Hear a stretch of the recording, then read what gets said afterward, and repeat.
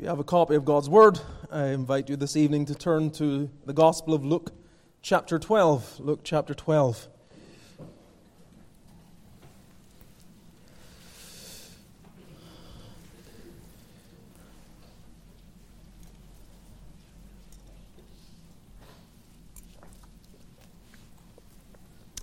It's been a little time since we were in this study, but we continue on, making our way as the Lord allows through each of the verses of this gospel. And we come now to, we're coming to verse 41, but I want us to read from verse 35 again. So let us read the Word of God from Luke chapter 12, verse 35, the connected thoughts that we have in what we dealt with last time and what we're dealing with again this evening. So Luke chapter 12, verse 35.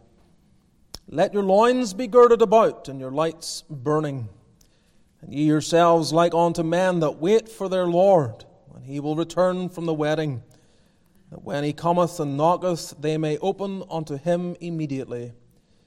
Blessed are those servants whom the Lord, when he cometh, shall find watching. Verily I say unto you, that he shall gird himself and make them to sit down to meat, and will come forth and serve them.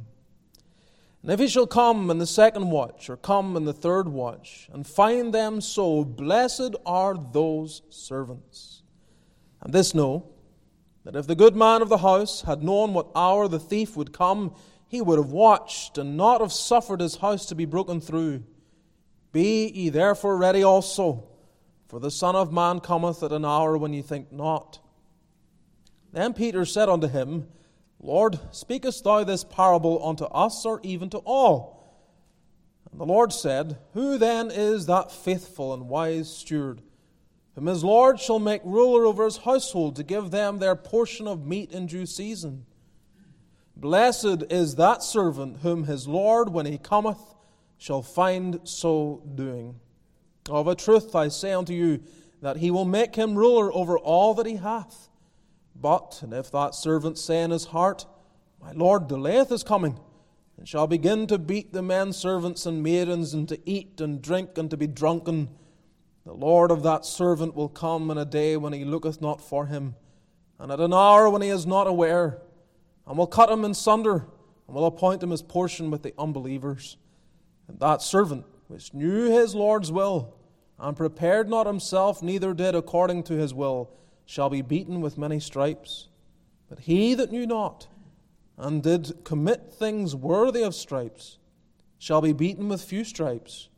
For unto whomsoever much is given, of him shall be much required. And to whom men have committed much, of him they will ask the more. Amen. May the Lord, by His Spirit, bless His Word to your hearts, and may we receive it as the very Word of God. Let's pray. Father, we're glad that in this place we believe every word of God is pure.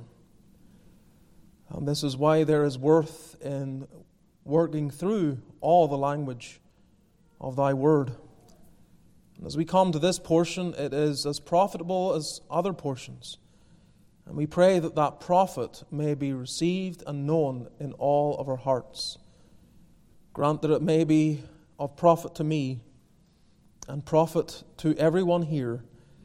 To Thy people may it be received in faith, and to those without Christ may it expose their unbelief, and may it cause them to consider their ways and to remember now their Creator.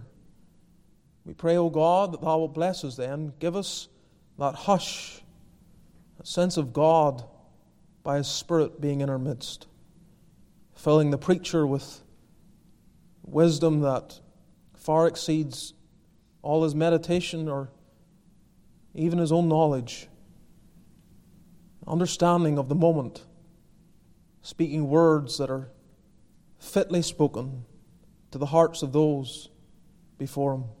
Fill them with Thy Spirit, we pray. For Christ's sake, and in His name we ask. Amen. You have heard me, I imagine many of you have heard me refer to Robert Murray M'Cheyne on various occasions. He is one of those bright lights from church history that anyone worth their salt will endeavor to understand a little more of their lives. His memoirs, the memoirs of M'Cheyne, have been published for years and widely available. And if you've never read those, you need to get a copy and read them. As Bonner works through the life of this man, a diary and so on and so forth, you cannot but be challenged and encouraged by how he lived. He was a minister in a city of Dundee in Scotland during the middle part of the 1800s and died before his 30th birthday. And yet what an impact he had in a short life. I was somewhat amused in that strange way where you see the Lord working in ways that maybe in one sense mean nothing, but you can't help but notice it. The choice of a M'Cheyne hymn tonight that was chosen, as well as one by Andrew Bonner's brother Horatius, who also was living at that time and was a friend of Robert Murray M'Cheyne. This man understood that the greatest need of his congregation was his own personal holiness. He confessed to often praying, "Lord, make me as holy as a pardoned sinner can be made." And it appears in a measure he attained onto that more than most. He said, understanding the reality of his own life, "It is not great talents God blesses so much as great likeness to Jesus. A holy minister is an awful weapon in the hand of God. A word spoken by you when your conscience is clear and your heart full of God's Spirit is worth 10,000 words spoken in unbelief and sin." He understood the need to live a holy life. As I say, it was known that he lived such a life. In truth, after he died, it was said of him in one of the newspapers of Dundee that in Robert Murray M'Cheyne, Jesus Christ walked the streets of Dundee. What a testimony. Others said similar. During his life, Robert Candlish said of him, "I cannot understand M'Cheyne. Grace seems to be natural to him." And his friend and colleague, Andrew Bonner, said of him after his passing, "The impression left by M'Cheyne was chiefly that there had been among us a man of peculiar holiness." I urge upon you, read the life of this man. But what was it that made him so distinct in this way? Why was he known for peculiar holiness? How was it that he attained to such testimonies as these, which do not seem to be exaggerated? If they are exaggerated, they're exaggerated by many different voices and testimonies. I believe in part it was his personal emphasis on eternity. You can never get away from that emphasis that he had in his life, this sense that eternity looms. And this can be shown by multiple sources of evidence, not least of which is the hymn we regularly sing together from our hymnal, "When this passing world is done." The thought of eternity was ever before him. And it was said that the vast bulk of his letters were sealed with the words of John 9:4, "The night cometh." That's how he lived his life. In fact, if I'm recalling correctly, there's some that say that his watch had in its dial a sunset, reminding him of these very words, "The night cometh."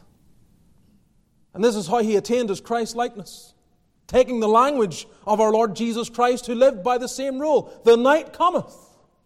The night cometh." M'Cheyne understood the need to live with readiness.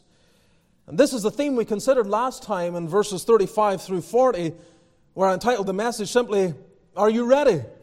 Are you ready?" Is there a readiness in your heart? As we looked at those verses, just to remind you, you see here the posture of readiness. In verse 35, "Let your loins be girded about and your lights be burning." The loins are girded, the lights are on. This is a sense of readiness that's here, which I'll not go into detail to explain now again. The purpose of readiness is given in verse 36. And ye yourselves like unto men that wait for their Lord, when he will return from the wedding, that when he cometh and knocketh, they may open unto him immediately.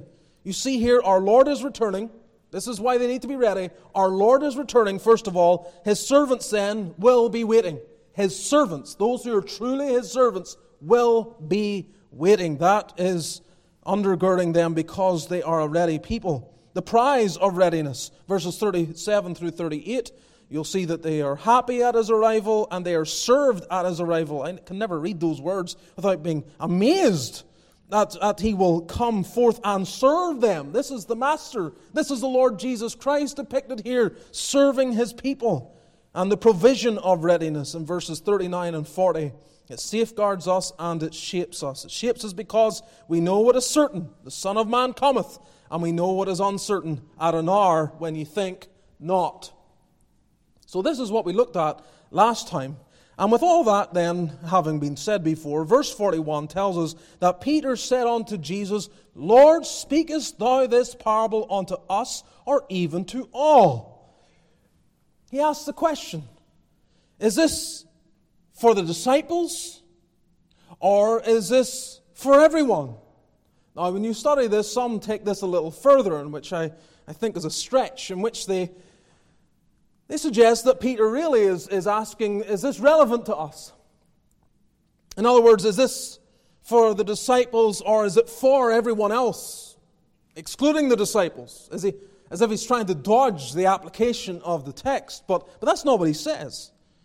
He's seeking to discern, is this for the disciples or for everyone? And I think we have to honestly take it in that sense, that is it for the disciples or is it for everyone, including the disciples then? It's not Peter trying to dodge the application of the text, though you can see why he may have desired to.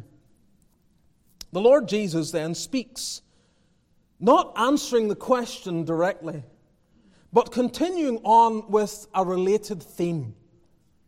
He carries on. The language of verse 42 through 48, this continuing theme carries on in this language. And therefore there is a sense of the readiness still being urged upon, although the details given are somewhat distinct. And we look at the language of this, and let me remind you that this portion where we're in, this time of our Lord's ministry is known as the language, the section is like Him, discipleship. Really, that's the emphasis. It's on discipleship. He is preparing His disciples. He's dealing with discipleship themes. Now, discipleship themes have application beyond disciples. And they show the importance of being a disciple of the Lord Jesus Christ. But I want us to keep this in mind because some of this language comes across as not being relevant for disciples. And the language of judgment that we have read in the passage we're considering tonight might appear like it has no relevance if we're found in Christ this evening. It's not relevant to me. But the Lord doesn't say to Peter, He doesn't for a moment suggest, you can switch off. This is for the unbelievers. The word is for all. Our Lord Jesus, as head of His church, reserves the right to give whatever word has to be spoken, which includes words of warning. Words of warning that certainly have their application to those who reject Him, but also function to shake off the lethargy that can creep into the life of His people. We'll be seeing this more as we go through the book of Hebrews. Language of warning is given to a people who are expected to read a letter written by the apostle. I mean, this isn't going outside the church. This is within. This is addressed to a people who gather like you do and I do to worship together, to rejoice in Jesus Christ. And it is addressed, it is given, it is spoken, it is urged upon the hearts of those found within the visible church. And so our Lord Jesus does similar here. He will not allow His people to switch off when He gives language of warning. And it was His right, nay, even His responsibility to issue warnings that would have a dual function to both those truly His and those not. So we are dealing with these verses as the Lord gives us help, verses 42 through 48. And I've titled them simply, The Judgment of the Faithful and the Unfaithful.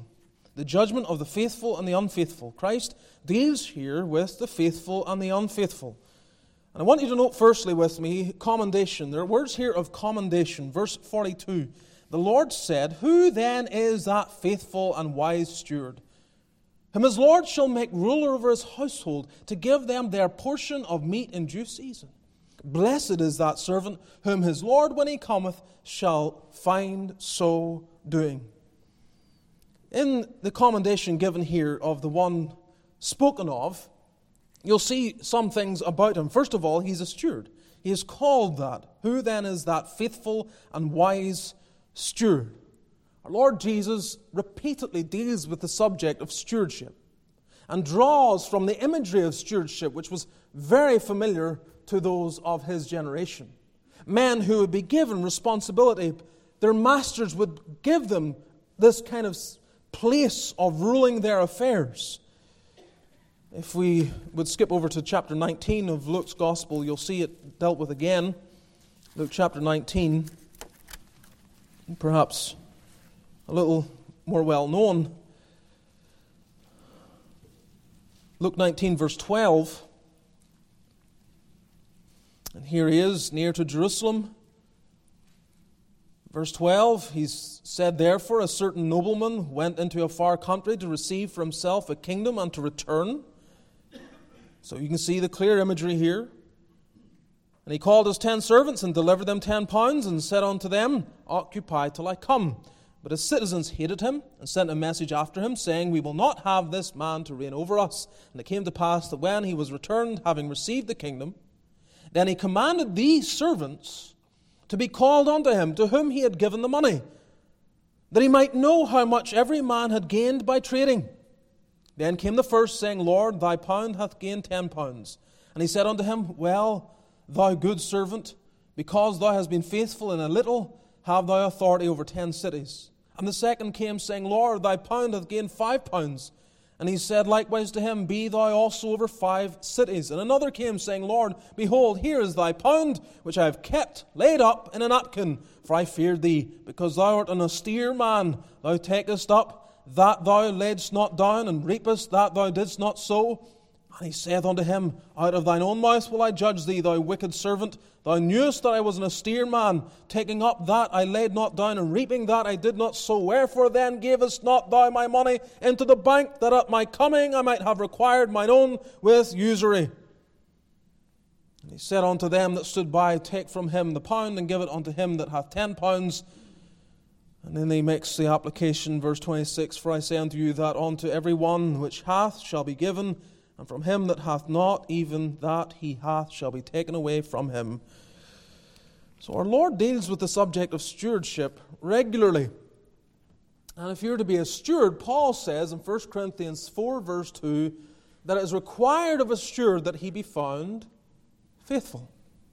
These stewards then are, this particular steward we are told, is faithful. Who then is that faithful? But we're also told he's not only faithful, he's also wise. He is a wise servant as well, a wise steward, I should say. He needs to have both these qualities, not just faithfulness, but wisdom. He needs to be diligent and dependable, but also discerning. And these are important qualities for the steward, because he's not just to keep giving himself to the work that he was given to do, but at times it's going to require wisdom where he can judge what ought to be done in a given set of circumstances. You have to be able to give him this responsibility, knowing that he can possess that responsibility in a way not only that he'll keep doing what he's called to do, but also decide the right thing when his back's against the wall or some other problem arises. He needs to be wise. Faithful and wise. And Christian, this is a good thing to pray for. These two qualities, make me faithful, make me wise. The faithfulness that keeps you pressing on, but the wisdom to press on in the right path. Not just being diligent in anything, but diligent where you're best suited or what God has opened up to your hand. And there are many people who want to be diligent. In some respects, maybe are diligent. And yet they lack wisdom to really know how best to apply themselves.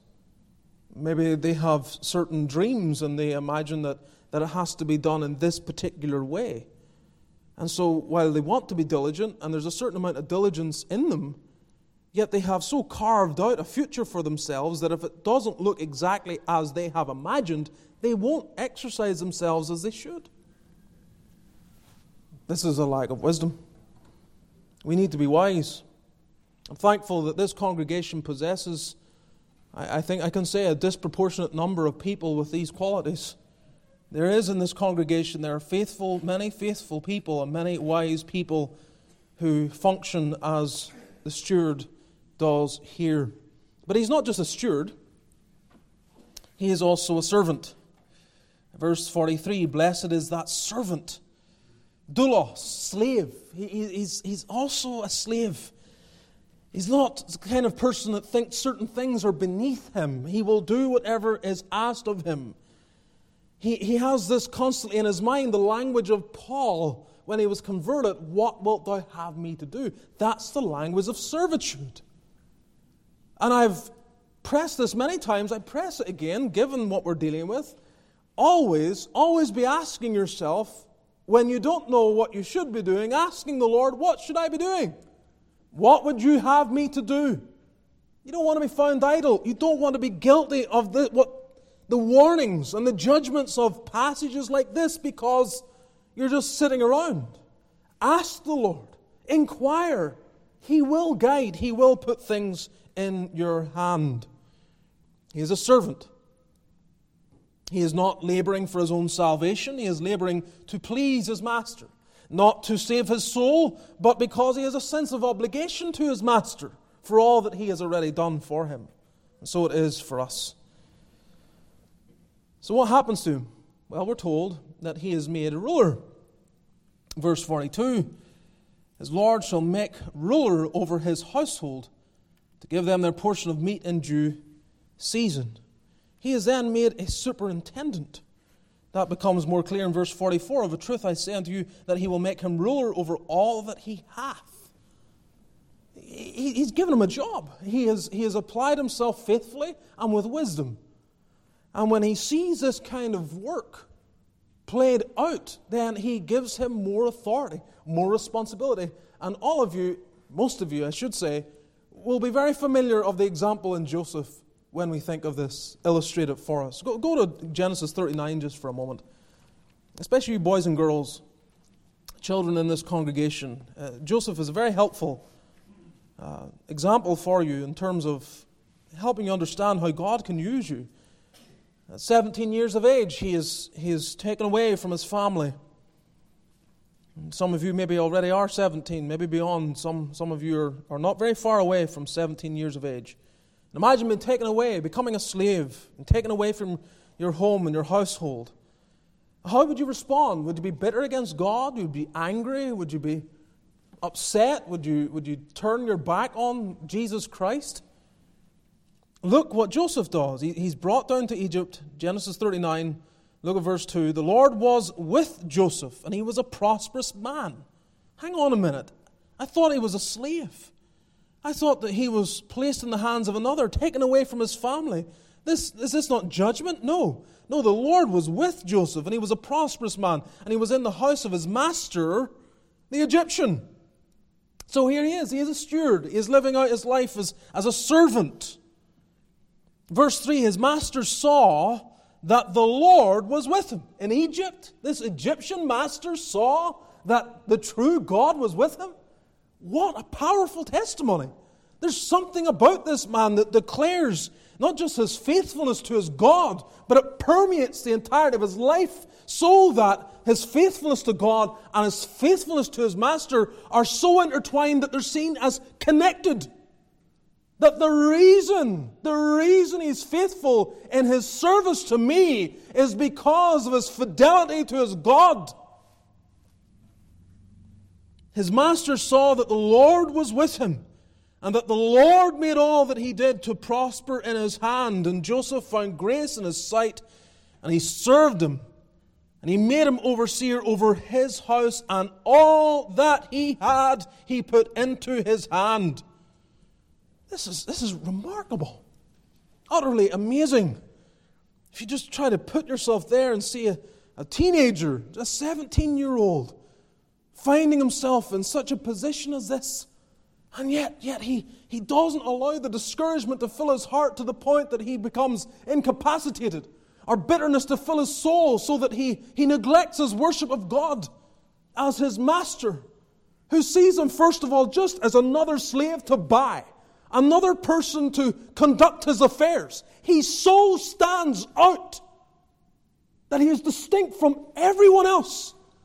And as I say again, the reason for it is the intertwining of his visible faithfulness to God being the reason why he was faithful to then his master. The Apostle Paul then encourages this kind of spirit, Colossians and Ephesians, when he speaks to servants, to slaves, and he tells them, don't be doing it with eye service as men pleasers. Have a singleness of heart. Please God. And when you do that, when you really do your work as in the eye of God, in the presence of God, they will see it. You will be distinct and you will be known. Maybe not to the same degree as Joseph.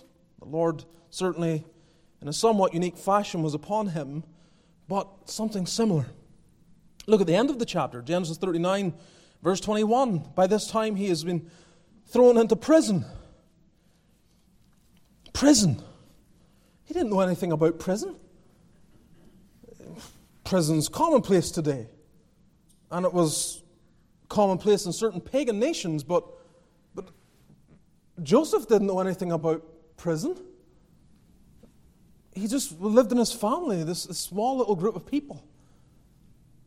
And even when God gave his law later on, there was no stipulation for prolonged incarceration. There was no great big prison. Prison isn't really found in the mind of God, at least not directly in his law as far as I can understand. So this is something that comes out of the world, and he is subject to this experience of incarceration, being thrown for, he wasn't even guilty of anything.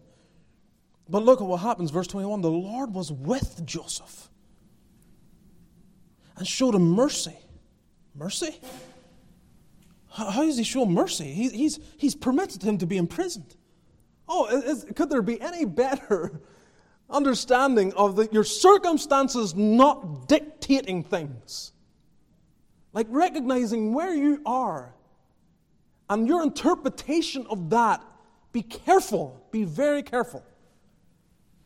Because Joseph could have looked at this. Others could have looked at it. They could have said, look, God's clearly turned his back on him. Just like Job's friends did for Job. But the Lord was with him and showed him mercy and gave him favor in the sight of the keeper of the prison. And the keeper of the prison committed to Joseph's hand all the prisoners that were in the prison. And whatsoever they did there, he was the doer of it. The keeper of the prison looked not to anything that was under his hand, because the Lord was with him. And that which he did, the Lord made it to prosper. Boys and girls, note it, underline it. The Lord being with him makes all the difference in his life. But this is when one who is a faithful steward, faithful servant, is actually blessed and becomes superintendent. You read through the life of Joseph. He's not just placed in charge of Potiphar's house and then in the prison and the affairs of that, but then he's elevated to have charge of the nation. Of the nation. And Pharaoh also notes this intertwining of this man. It's God. It's God that's making the difference. He notes that. Can we find such a man as this? Oh, the wise men of Egypt. Oh, the people that had been known for decades with their known clout of understanding of everything. And he's looking something distinct, so distinct. He is placed in charge. Why? Faithful and wise. Faithful and wise. And so he becomes a superintendent. You never know what God will do with your life if you just be faithful and wise. Understanding yourself to be a steward, that what you own isn't first and foremost yours. It's God's given to you to steward. Your time, your talents, your possessions, they're actually God's. He distributes them. He strengthens them. He empowers them. He multiplies them. He can also take them away. So, there's commendation here to this steward, this servant who becomes superintendent. But there's also, in this text, corruption. There's corruption. Come to verse 45. And if that servant say in his heart, and of course it's not the same servant, he is giving this idea, perhaps the servant responds in this way to his Lord, or perhaps he responds in this way to his Lord. If that servant say in his heart, my Lord delayeth his coming, and shall begin to beat the men servants and maidens, and to eat and drink and to be drunken,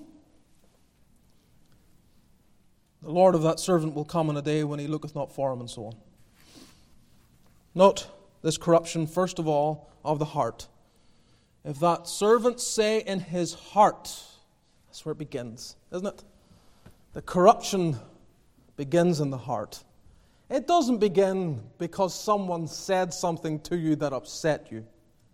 And it doesn't begin in the circumstances of the apparent delay of the Lord. That's not where it begins. The problem is in the heart.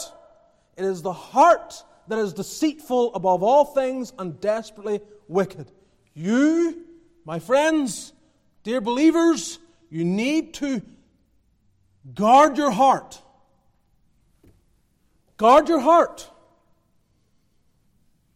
There are things that are outside of your control, circumstances you can't dictate. You don't know what's going to happen next in your life. But guard your heart. Always be guarding your heart. This man, spoken of by our Lord here, he succumbs to the satanic ancient whisper, hath God said? He begins to doubt, begins to question. And so he begins to show himself not true. He is not true. The problem is in his heart. It's what he is saying in his heart. What he's saying comes out of his heart.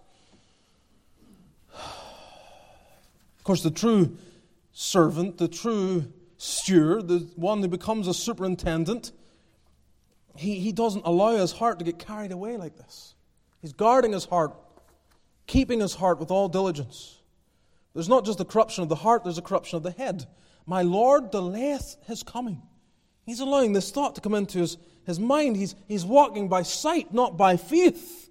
He's using reason to justify his actions that are about to be performed. He's thinking all of this. All of this is going on in his head. It begins in the heart. It goes into the head, corrupting the entire man. My Lord delayeth his coming. Maybe that's how you begin some sentences. And they express the same corruption that's going on in your life. My Lord, X, Y, or Z. My Lord doesn't care about me. My Lord doesn't see what I'm going through. My Lord isn't going to, and that's something that He said He would do. It's dangerous. When your mind starts to go down a path. Again, this is why I've repeated it often. It's not original to me. First read of it in Lloyd Jones's book on spiritual depression. When he argues the case from Psalm 41 and 42, the importance of talking to yourself instead of listening to yourself. But the point there is not to talk anything, it's to talk truth. Speak truth. What you know is true. Think of the passages where the apostle says, and we know. What's he doing there? Amidst the doubts and the concerns and the fears, amidst all the trials and the difficulties and the problems, what's he doing? He's anchoring their hearts on the things they know. Stop watching, stop looking, stop analyzing, stop reasoning. That's what happened to Elimelech, isn't it? Famine comes to Bethlehem in the area. He begins to reason. I have these two boys, they're of a sickly constitution, it would appear. I'm going to take them to Moab, I'm going to get them away from the famine. And it's all reason. He's reasoning out in his head and the reasons why he should do what he's planning to do. But it was wrong. It was wrong. He was leaving a place where there was a lack of physical bread, sacrificing the fact that there was still spiritual bread there. He prioritizes the physical, and he goes into Moab to the destruction of his own life, the destruction of his boys, and to the misery of his wife. Because he allows these things to get into his mind and his heart. My Lord delayeth his coming. Starts talking nonsense to himself, things that aren't true. Get back to the Word. Again, Elimelech, you see what God had said. He would always, if there's famine, then there's a spiritual problem. Repent. That was the answer for Elimelech and everyone else. Boaz stayed and he prospered. He was a mighty man of wealth, having stayed in the place where there was a famine. God took care of him. This is the problem. Corruption in the heart, corruption in the head, and it leads to corruption of the hand. He begins to beat, verse 45, the men servants and maidens. He has no fear of God before his eyes. And I think perhaps there is a sense in this men servants and maidens is a recognition of those who are remaining faithful to the master. So he becomes a persecutor of the brethren. He's abusing those that are faithful to the cause of the master. He beats them. Because his conscience gets convicted by seeing their faithful living out of their duties, their faithfulness to their master, to their Lord. The man who walks with God is a constant beacon of condemnation to the person who refuses to do so. As you walk your life and you remain faithful, and people who aren't faithful, as they see you, it will bother them. It will bother them. And you'll wonder, why are they talking behind my back? Why are they treating me this way? It's not really you they have a problem with. It's the master. They're out of touch with him. They don't like his commands, his stipulations. They don't like living under his law. They want to live under their own law. And as you live out the will of God and obey his law, it's like constantly screaming to them what the true way is, which they're trying to forget about and eradicate and remove. So he beats them. He becomes a persecutor. And to be drunken, careless living. It's like the rich fool we dealt with some weeks back. The rich fool, he thinks that, I'll continue to live, nothing will ever happen to me, and life is eat, drink, and be merry. Just live how you please. So, corruption. It's corruption. Corruption in the heart, the head, and the hand. And that tends to be the order that it goes. See a man corrupt in his dealings, long before corrupt in his heart. Long before. Corruption. Then thirdly, condemnation. There's condemnation here. Verse 46 through 48. The Lord of that servant will come in a day when he looketh not for him, and at an hour when he is not aware, and will cut him in sunder, and will appoint him his portion with the unbelievers. And that servant which knew his Lord's will, note that, and prepared not himself, neither did according to his will, shall be beaten with many stripes. But he that knew not, and did commit things worthy of stripes, shall be beaten with few stripes. For unto whomsoever much is given, of him shall be much required. And to whom men have committed much, of him they will ask the more. This is a theme that we've dealt with already, just looking at it as an overview, first of all. Stepping back and realizing that the Lord will execute judgment in different ways. But you note here in verse 46 that it is first of all surprising. This condemnation here is surprising. The Lord of that servant will come on a day when he looketh not for him, at an hour when he is not aware. He has no clue what's coming. No clue. Well, of course he doesn't, because he imagines he's delayed. And the Lord's delaying his coming, and he's living as if he's never coming back again. He has no need to be concerned. And if he does have to prepare for his coming, it's so far away that he doesn't have to be worried about it now. Oh, yes. The way to hell paved with good intentions, as often has been said. All sorts of intentions, possibly, that he had, didn't matter.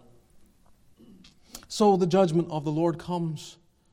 It comes in a surprising way. But I want you to note something.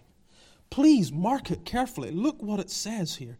The Lord of that servant will come in a day when he looketh not for him, and at an hour when he is not aware, and will cut him in sunder, and will appoint him his portion with the unbelievers. I think that there is to be an understanding of what he thought would be his portion. What perhaps everyone, at least at some point, imagined would be his portion. That he would be with the believers. This is the shock of it. This is Matthew 7. My Lord delayeth his coming. He's using that language. My Lord. What does Jesus say?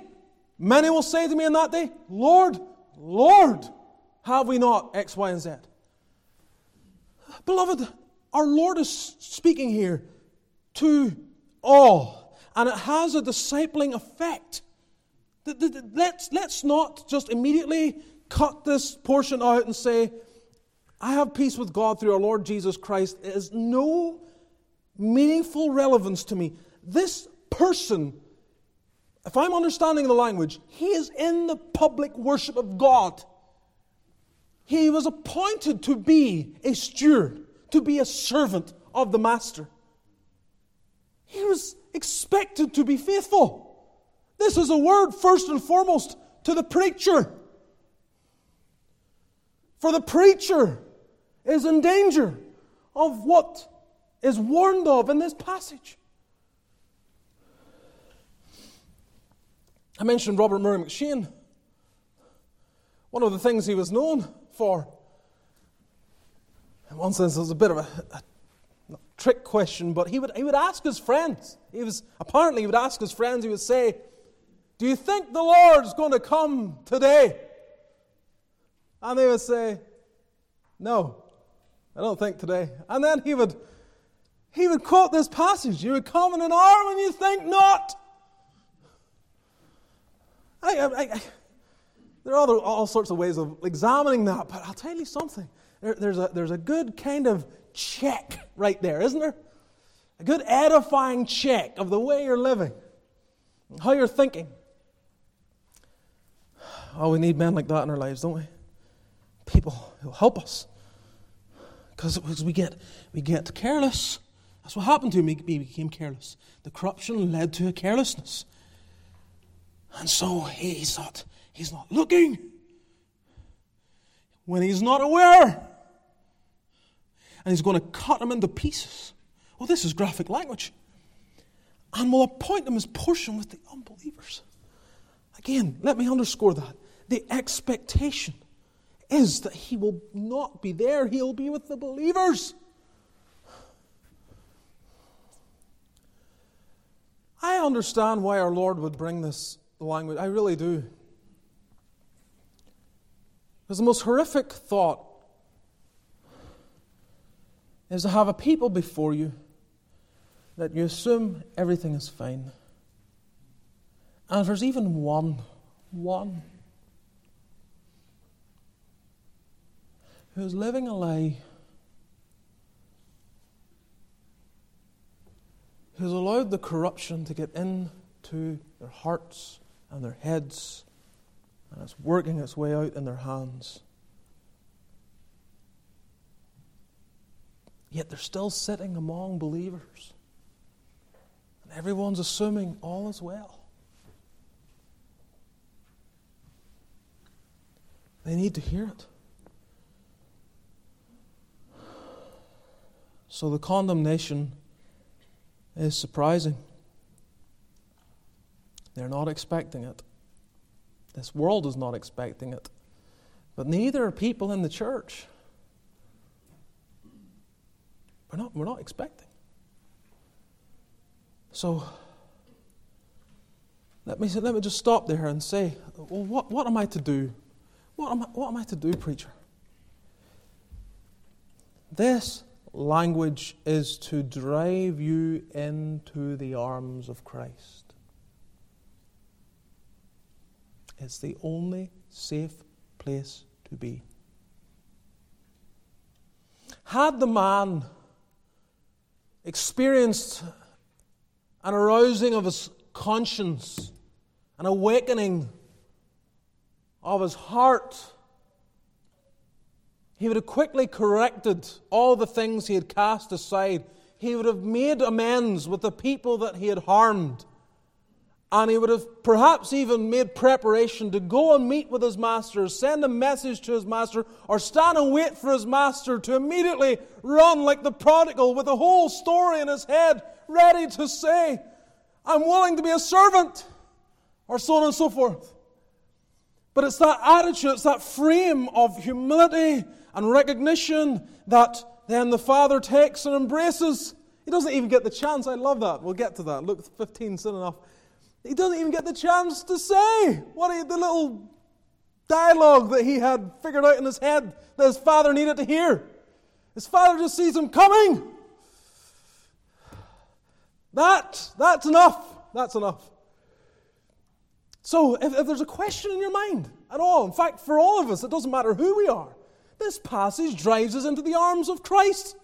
It moves us into that place of refuge and safety. I say, I can't. Am I as faithful as I ought to be? No. Am I as wise as I should be with what God has given? No. Have I been as diligent as I ought? Am I watching and waiting as I should? No. No. And so we run with reliance on His mercy. That's how you respond. But the condemnation is not just surprising, it's also suitable. It is suitable. When you read verse 47 and 48, you will see how the Lord underlines something that He has dealt with before and has made plain. Something we've looked at so many times in, Matthew 12, that I don't think I need to turn there again. It's the realization of suitable judgment. There's always suitable judgment. Don't imagine that Jesus Christ is ever going to be cruel. He is going to appoint perfect judgment on that day. But aside from getting into that matter of how the judgment and people's experience of the wrath of God will be distinct, because it will. It will. What becomes clear in other passages, as well as in this one, is the fact that the worst judgment is reserved for those who ought to have known better. The conclusion of our Lord here and elsewhere is something we want to not believe. And that is this: that the worst sinners in the world are in the church. We don't want to believe that. We don't. We want to imagine they're out there, somewhere. Out there.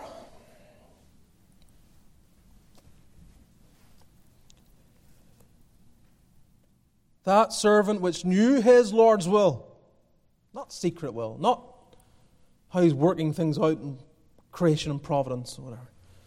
But what He has revealed in His Word, that servant which knew his Lord's will and prepared not himself, neither did according to his will, shall be beaten with many stripes.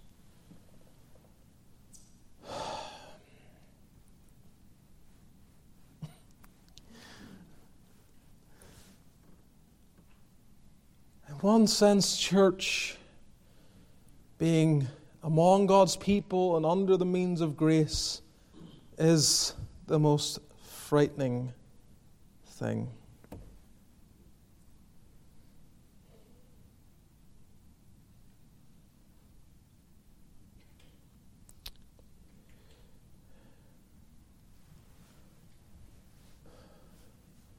And when Christ metes out His judgment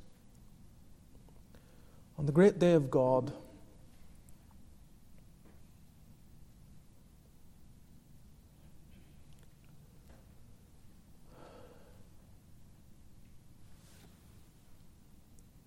the most extreme experience of His wrath will be on those who knew most.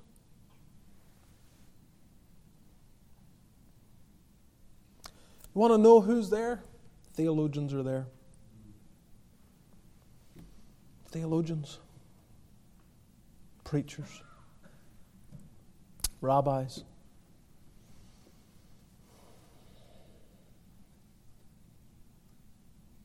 People who spend their days and their weeks, their months and their years somewhat similar as to how I do. The worst judgment.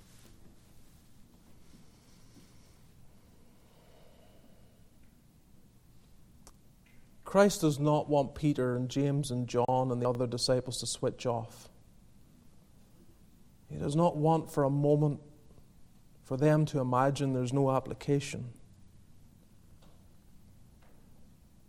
Because there's the strongest application here for them, for the disciples. Those that knew their Lord's will and prepared not themselves, neither did according to His will. So it's said of Judas that he went to his own place.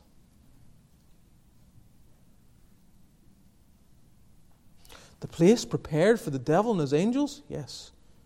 It's Judas's place. It's the place where he belongs. A man who cast out devils, did many marvelous works.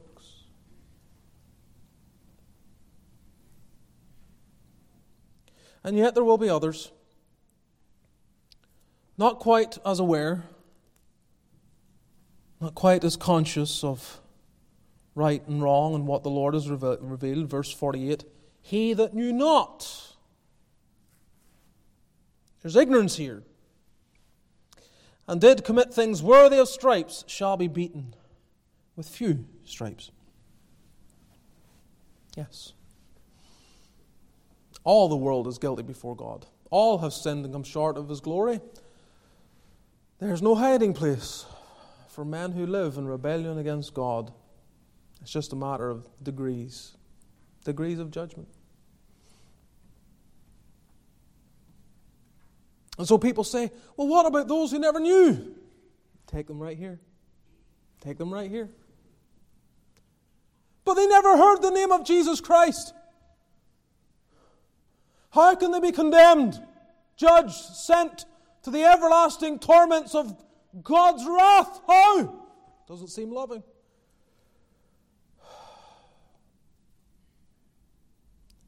And yet, as I have said many times, the logical conclusion of that, if you follow the logic of that, keep people in ignorance, the best way to populate heaven is for every Christian to be silent. Never say a word. Don't talk. Don't send forth missionaries. Don't plant churches. Let the world live in complete ignorance of the glory of God, of the person of Jesus Christ. Let them never hear of it. And in their ignorance, they will be wafted into the presence of God unharmed. But that is not the burden of Paul in Romans 10. How shall they hear without a preacher? How are they going to know to, as it says, whosoever shall call upon the name of the Lord? How are they going to know to call on this name? How are they going to be aware unless we send forth preachers? Because faith cometh by hearing, and hearing by the word of God. The judgment will be suitable. There's much we do not know about that, but it will be suitable. Bottom line tonight for each of us is, are we really living as a ready people?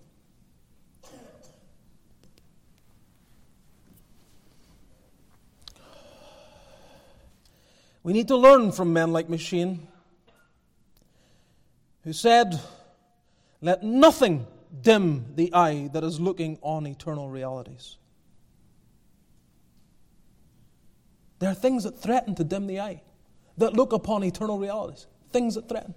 The stuff of life. Ambition. All sorts of desires and things that are natural and sometimes we may argue have their place, but they can have a dimming effect. They dim the eye. And so we're not kind of immersed in thoughts of eternity. We're not praying, even so come Lord Jesus. And so God mercifully allows the vast majority of us to live longer than M'Cheyne. Because M'Cheyne learned what he needed to learn within 12 years of his conversion. Converted at 18, dies at 29. And he understood, live in light of eternity. Make every moment count. I don't know how he learned it so well, except by the grace of God. But it may be said of his life, as is said in Hebrews 11, of whom the world is not worthy. He had learned what he needed to learn, ministered how he needed to minister, and God took him home. The world was not worthy of him. But here we are, some of us on the road a long time. And we're nearer eternity than ever before. And yet, is it as pressing on our hearts and minds? Is it like right there? Some of you may step into it before the end of this year. God knows I might step into it before the end of this year. Step into eternity. Will it be well done? Well done.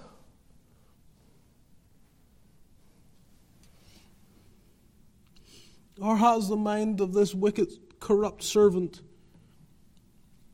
come into our hearts? You see it, you see it in some.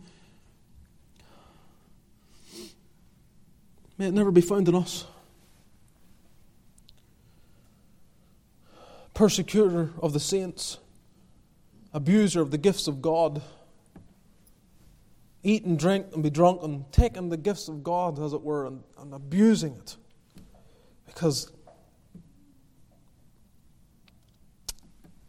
live your best life now.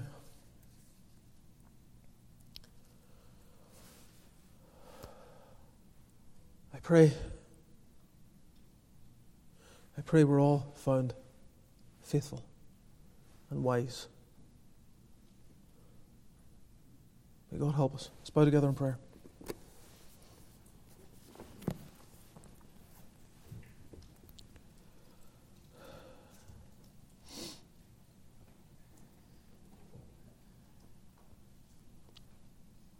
Our Lord Jesus, He's a true prophet, the prophet that Moses spoke of. You read through the language of some Old Testament prophets, and then you read through the Gospels and you realize our Lord Jesus, He's He spoke so clearly.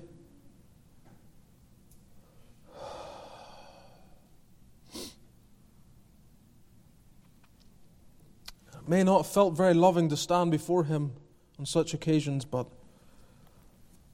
what effect upon the heart did it produce? What effect does it produce in your heart and mine?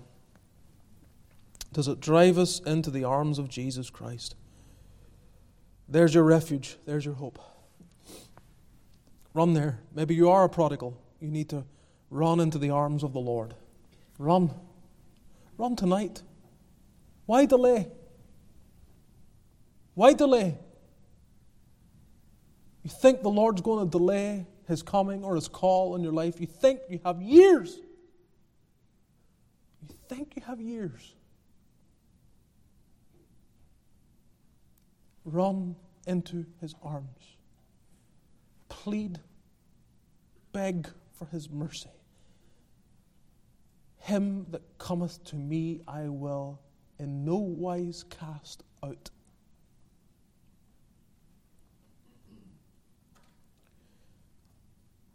If you need my help, I'll be glad to open the Word of God with you before you go home. God, I pray, please take thy word. Do something with this word that no mere human energy or strength or tactics can do. Stamp it on our hearts and shape our lives by it. Gracious God, I pray that everyone here would be found in Christ, saved by the blood of the crucified one, not trusting in anything but the finished work of Jesus Christ our Lord. Drive away complacency. Drive away carnality. Drive away all forms of corruption that fester in the heart, extend to the head and to the hand. Make us like Jesus. Bless then this congregation. Go with each of us this week that we may live to thy glory and we might live in light of eternity. Be with us downstairs and bless the food provided, and may the grace of our Lord Jesus, the love of God our Father, and the fellowship of the Spirit be with all thy people now and evermore.